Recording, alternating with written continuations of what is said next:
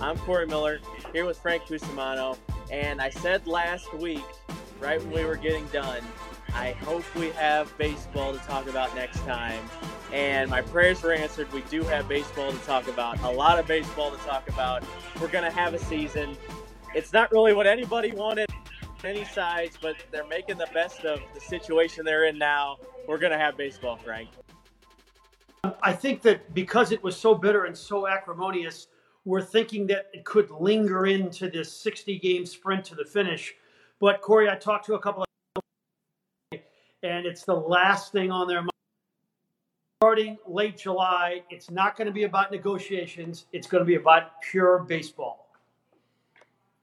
So let's get to some of the key topics of this. You mentioned it's going to be 60 games. 60 games within a span of 66 days. So this is going to come fast and furious. The season's supposed to start July 23rd or 24th. Not sure yet. The Cardinals are going to report for spring training 2.0, if you will, at Busch Stadium on July 3rd. So that's coming right around the corner. Hopefully these guys are in baseball shape. I know a lot of the guys you have talked to, have been able to stay in shape throughout all this going on. Absolutely. You got a guy like Paul DeJong who got to spring training before it started to work with Colton Wong. They worked through spring training. And then, when the stoppage came, Wong moved back here and he told Paul to come back. So they've been working out on the field together, either at SLU or at Busch Stadium, and then going to Colton's house, to lift weights. DeJong told me today that Kim and Wainwright have been throwing BP and that Wainwright talks trash when he gets him to swing and miss at that curveball. But I think a lot of these guys are going to be really ready. This is not like the old days of baseball when they'd show up at spring training 20 pounds overweight. These are finely tuned athletes who've already gone through one spring training, and they'll be ready to go. So, points. There's going to be a designated hitter in the National League for the first time ever. So the Cardinals get a DH. We're going to get in extra innings, what they've been trying at some lower levels. A runner's going to start on second base to start the inning to maybe get some of these games done faster. No expanded playoffs. That didn't end up happening, so we're going to get the same playoff format. As a baseball purist, I guess I would call myself, although that sometimes gets a bad connotation. I don't like the DH. I don't like the extra inning rule, but it's baseball, and I'll take whatever I can get right now. Yeah, that's the thing that, we asked a lot of our listeners today, yes or no, are you happy that baseball is back? And I'd say it 45% no, but I think the nature of talk radio is negative anyway. But a couple of those things you just mentioned, I used to be a really pro or anti-DH guy, but you know what? I looked at Dakota Hudson's offensive prowess today. He's an .077 hitter. I think I'd rather watch Tyler O'Neill hit than Dakota Hudson. And this rule where you start the runner on second base in extra innings, we made fun of it. Almost everybody in the media has made fun of it. But I'll tell you what, I've talked to and listened to players. They all like the idea. Matt Carpenter brought up an interesting point today. He says, if we start with a runner on second and Paul DeJong comes to the plate, he goes, there's no way Mike Shildt is going to make him bunt, will he? So there's going to be some interesting questions coming up. If you got a runner on second, nobody out to start the inning, and you got your bopper up, what do you do with him? Matt on Facebook has a question asking what the odds the Cardinals get to the playoffs are, which I think leads into the next thing I was going to talk about.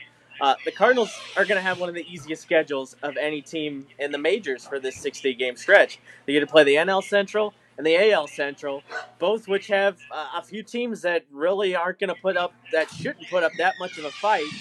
So I think they can really make some hay. They have to get off to a fast start, obviously, with not this many games, but they're in the perfect situation if they want to make the playoffs. They can make some hay against, they're going to play the Royals, they get to play the Tigers, they get to play the White Sox, who are probably going to be good in a few years, but aren't quite there yet. They get to play the Pirates a lot. The Brewers haven't improved. So they really, for not making a whole lot of moves, and people were kind of mad at them, they're in a decent spot with the team they have, I think. I think you're right, Corey. And, the fascinating thing, and I think there's only a few teams that can say this, is if you start to go into a game with like two starting pitchers, you go one guy forward, another guy three, and you give it to the bullpen. The Cardinals have five, legitimate starters, and then they actually have five guys who could be starting pitchers that you could pair with Jack Flaherty or John Gant with Miles Michaelis or Kim with Wainwright. And I think it'd be interesting to see what Mike Shildt does when he has these dual starter nights. Does he put the guy who's most different than the original starter? I think he could really have some fun. And I don't think there's any team in baseball that's got five starters and then five guys who could also be starters. I mean, Alex Reyes, he could go 3 or 4 innings, every fourth or fifth day. So Mike Shildt has got an interesting squad to play with here. That's a good point, Frank. Depth is going to be their biggest asset, especially so they're going to be able to carry 30 guys on the active roster when the season starts. That'll be dropping by 2, I think, incrementally as a couple weeks go by. But they'll be able to stack that team with a lot of arms, and that pitching depth is going to come in big. Let's get to a question. Carrie Sue is asking, is this going to be a legitimate World Series title for somebody? And I listened to your DeYoung interview a little early, so I liked what he said. It's not like one team has an advantage. Everybody is dealing with the same things right now. So you can call it illegitimate if you want, but this is the best that they can do, and everybody's under the same set of rules. You're going to go through a DS. You're going to go through a League Championship Series and a World Series. By the end of October, we are going to have a world champion. Definitely. Let's get here. I was going to bring this up too. Dylan Carlson is the big question here. I wrote a story yesterday. It's 60 games. I think you got to field your best lineup for as many of those games you can, and I think Dylan Carlson is in that lineup. Service time is going to be called into question for sure if they're going to hold him back a little bit. But I think this team's got to put their best offensive lineup out there, and Dylan Carlson is definitely in it. What do you think? Well, I see your line of thinking, but I also listened to the president of baseball operations, Sean Mozeliak, and that's not his line of thinking. They feel they have to play Bader. They feel they have to play O'Neill and find out about Lane Thomas right now. So would it surprise me if Dylan Carlson is on the roster? Not at all, but it would surprise me if he's in the starting lineup opening day. How short of a leash do you think these guys have, though? Because obviously in a 162-game season, you could roll out with all those guys to begin. If 100, 200 bats down the road they're not working out, it makes sense to go to somebody as hyped as Carlson. But they don't have that luxury this year. What do you think the leash is going to be for like a Fowler or even a Bader? Well, it's a fascinating question. I think that there's only 4 guys that you have a long leash with, and that's Yadier Molina, Paul Goldschmidt, Colton Wong, and Paul DeYoung. The other 4, the 3 outfielders and Matt Carpenter and the DH, they're going to have to perform right off the bat. And I do think Matt Carpenter is going to perform. Maybe I'm a little bit of a Carpenter homer, but I see a guy 6 years was the top on-base percentage player in terms of leadoff hitters in all of baseball. I see a guy who spent the entire offseason. He basically said there hasn't been one day since the stoppage where he didn't work. He's worked with his father, Rick. He's going back. It's going to be fine. But heading into this season, with what he did last year and his age, he's on a short leash along with the entire outfield. I agree with you on that Carpenter line of thinking. And as he told you today, he's happy he gets to, well, not happy he's missing baseball, but he gets to skip over those early months when he usually doesn't do very well, get right to these hot summer months where he usually heats up. And Matt Carpenter, we've seen what he can do in a short stretch of time if he really gets hot. And I don't think we're going to see him that hot, but I'm expecting him to bounce back, especially he'll probably be able to be used as the DH a lot of the time, won't have to worry about playing the field. I would buy Matt Carpenter stock right now because it's buy low, and I think you can maybe sell high. Yeah, anything that you can do for Matt Carpenter to avoid the month of April. It's the only month in his career where he's below 800 OPS. And, he basically said today hey, this is the best thing ever. I don't have to hit in April anymore. And Corey, I think part of it is when you don't have batting gloves and you're facing 95-mile-an-hour heat in 38-degree weather, man, that would be really difficult to hit in. So, yeah, Matt likes it nice and hot at Busch Stadium. Let's get what's the latest you're hearing? It seems like in the past few days, there might be a push to get some kind of fans to watch games at some point this year. What's the latest you're hearing on any fans being able to watch any kind of Cardinal game in person this year?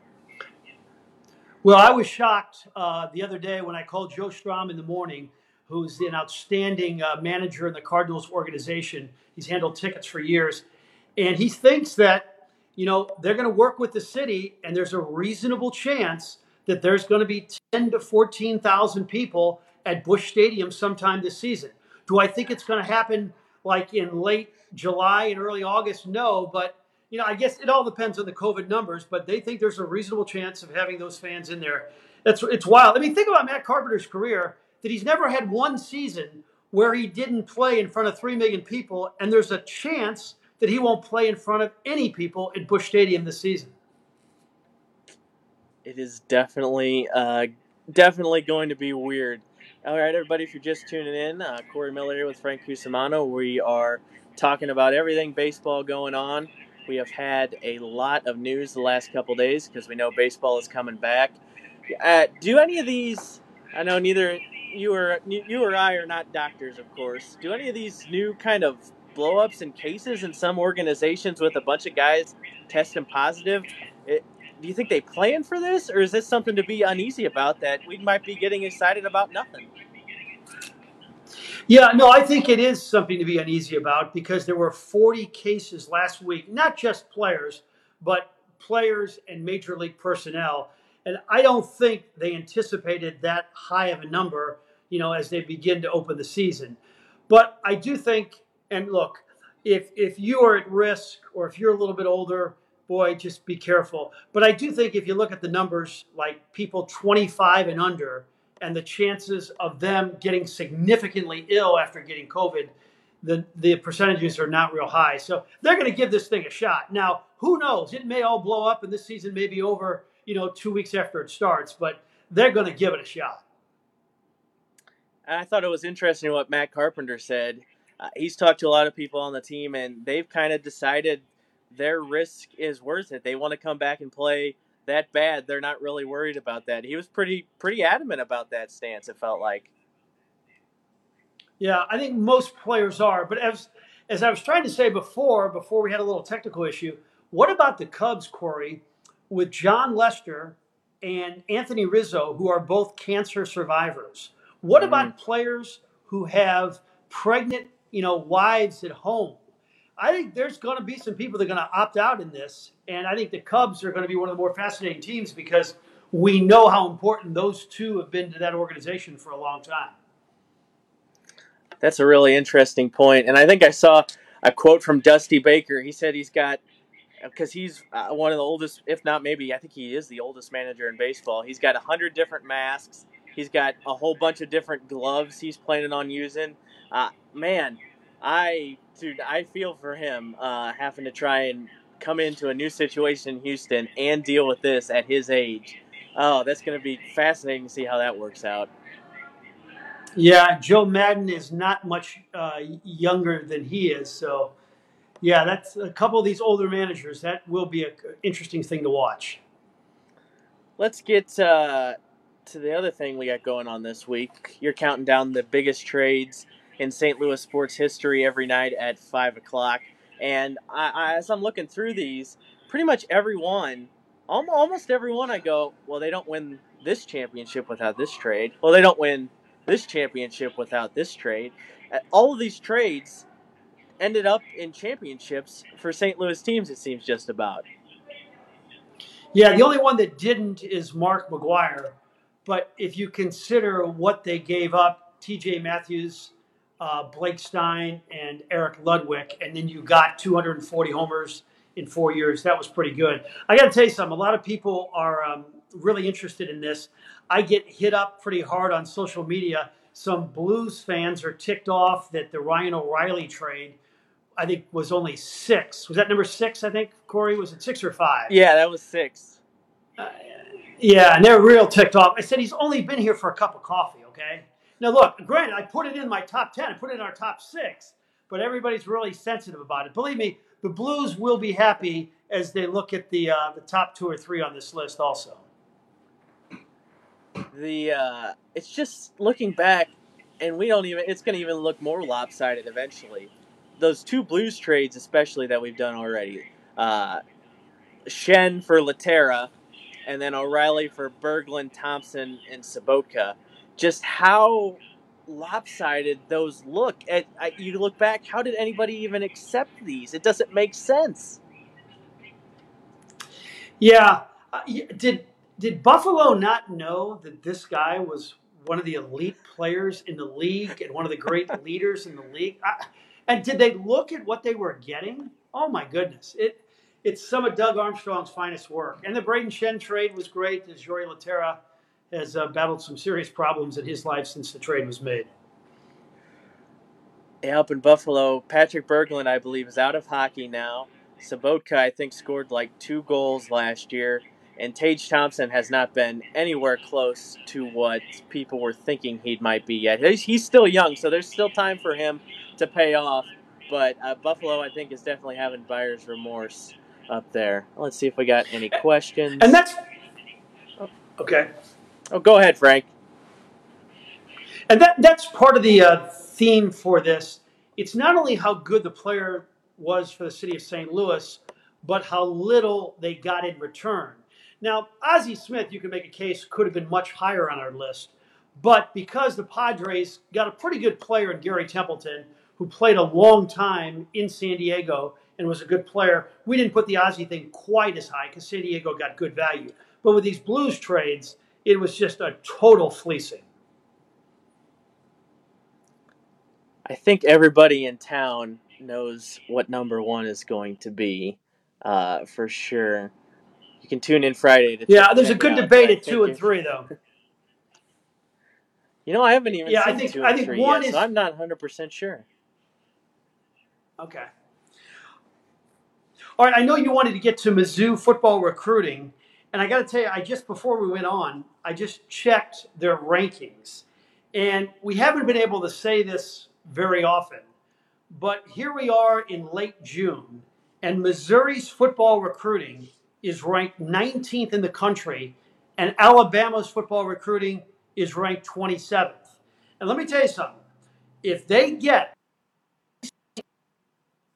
Lovett and Keontez Lewis, and they got a great shot because they already got their quarterback, Tyler Macon, this class, which is ranked 19th, could go to the top 15, which is insane. I mean, they already have 16 commits in June, and they're getting everybody in town that they want. I don't know what Drinkwitz is doing, but I think I give the entire staff credit. They're killing it right now. They are killing it. It does seem every day I wake up, I open my phone, I see Drinkwitz tweeting out his little bat signal thing he does whenever he gets a new recruit. It seems like every day he's pulling somebody in, and this is he can't visit any of these guys in person at the try and get them to come over. So he's doing this all from a distance. Obviously, there were relationships built there, but I think you and I both thought this when he came in. Every coach wins the opening press conference, but we could tell right away this was going to be a guy that was not going to have a problem convincing kids to come play for him. Yeah, you're right, Corey. If you're not like a 6'4" former quarterback and you're an SEC coach, then you have strengths in other areas, and his ability to communicate and to connect is insane. All right, we've been going for a little while here. Let's last thing here. I got the Cardinals cards. Let's do one. All right. Let's do one. I've been watching a lot of random old games on MLB Network lately. A lot of Cardinals ones popping up. I watched that So Taguchi homer off Billy Wagner against the Mets today. That was a pretty good one. Oh, my goodness, yeah. Oh, wow, I can still remember that. Gosh, and Billy Wagner was invincible. He threw about 100 miles an hour. That was beautiful. They, right before that, Joe Buck was giving out Wagner's stats against the Cardinals. and it was one like the Ozzie Smith graphic that flashed up saying he never hit a home run left-handed before. Billy Wagner was completely dominant against the Cardinals for 15 years, and then they get him in the biggest game. The only other time I saw Wagner hit, I think it was back-to-back Saturdays. This was during the McGuire home run thing. He hit one off Billy Wagner on a Saturday afternoon that went about 500 feet. Then the very next Saturday, he faced Rob Nen, who was equally as effective, and he hit another one 500 feet. It was insane. I think it was back-to-back Saturdays. All right, here's who I got here. I got Brian Jordan right here. Pretty cool-looking card. Honestly, Frank, how good of an athlete was Brian Jordan? Is he in the top? Is he almost in the Bo Jackson, Deion Sanders stratosphere there as just being an all-around amazing athlete? Well, the difference was that Brian Jordan was a better baseball player. I mean, Deion Sanders had really bad on-base percentages and was never a great hitter. And Bo was a feast or famine. Brian Jordan was a complete player. In McGuire's 98 season, look at Brian Jordan's stats. Spectacular. And he was a really above-average defensive back. One of the finest people I've ever known in sports, too. He writes children's books, strong Christian man. I love Brian Jordan. He's on TV for the Braves now, I believe, as well. And I think he does a good host. job there as well. Yep. We had him on the radio about 2 weeks ago. Yeah. All right, I think that'll wrap it up for this week on Sports Plus Live and the Sports Plus podcast if you're watching. We're going to have more baseball news coming out here. We don't know a schedule yet. Hopefully we'll have that next week. I'm not quite sure when there. I've seen conflicting reports. Could be a couple days, could be a week or so before we know a schedule. So hopefully we have that to dig into here soon. Thanks for watching and tuning in, and stay safe out there, everybody. Have a good night.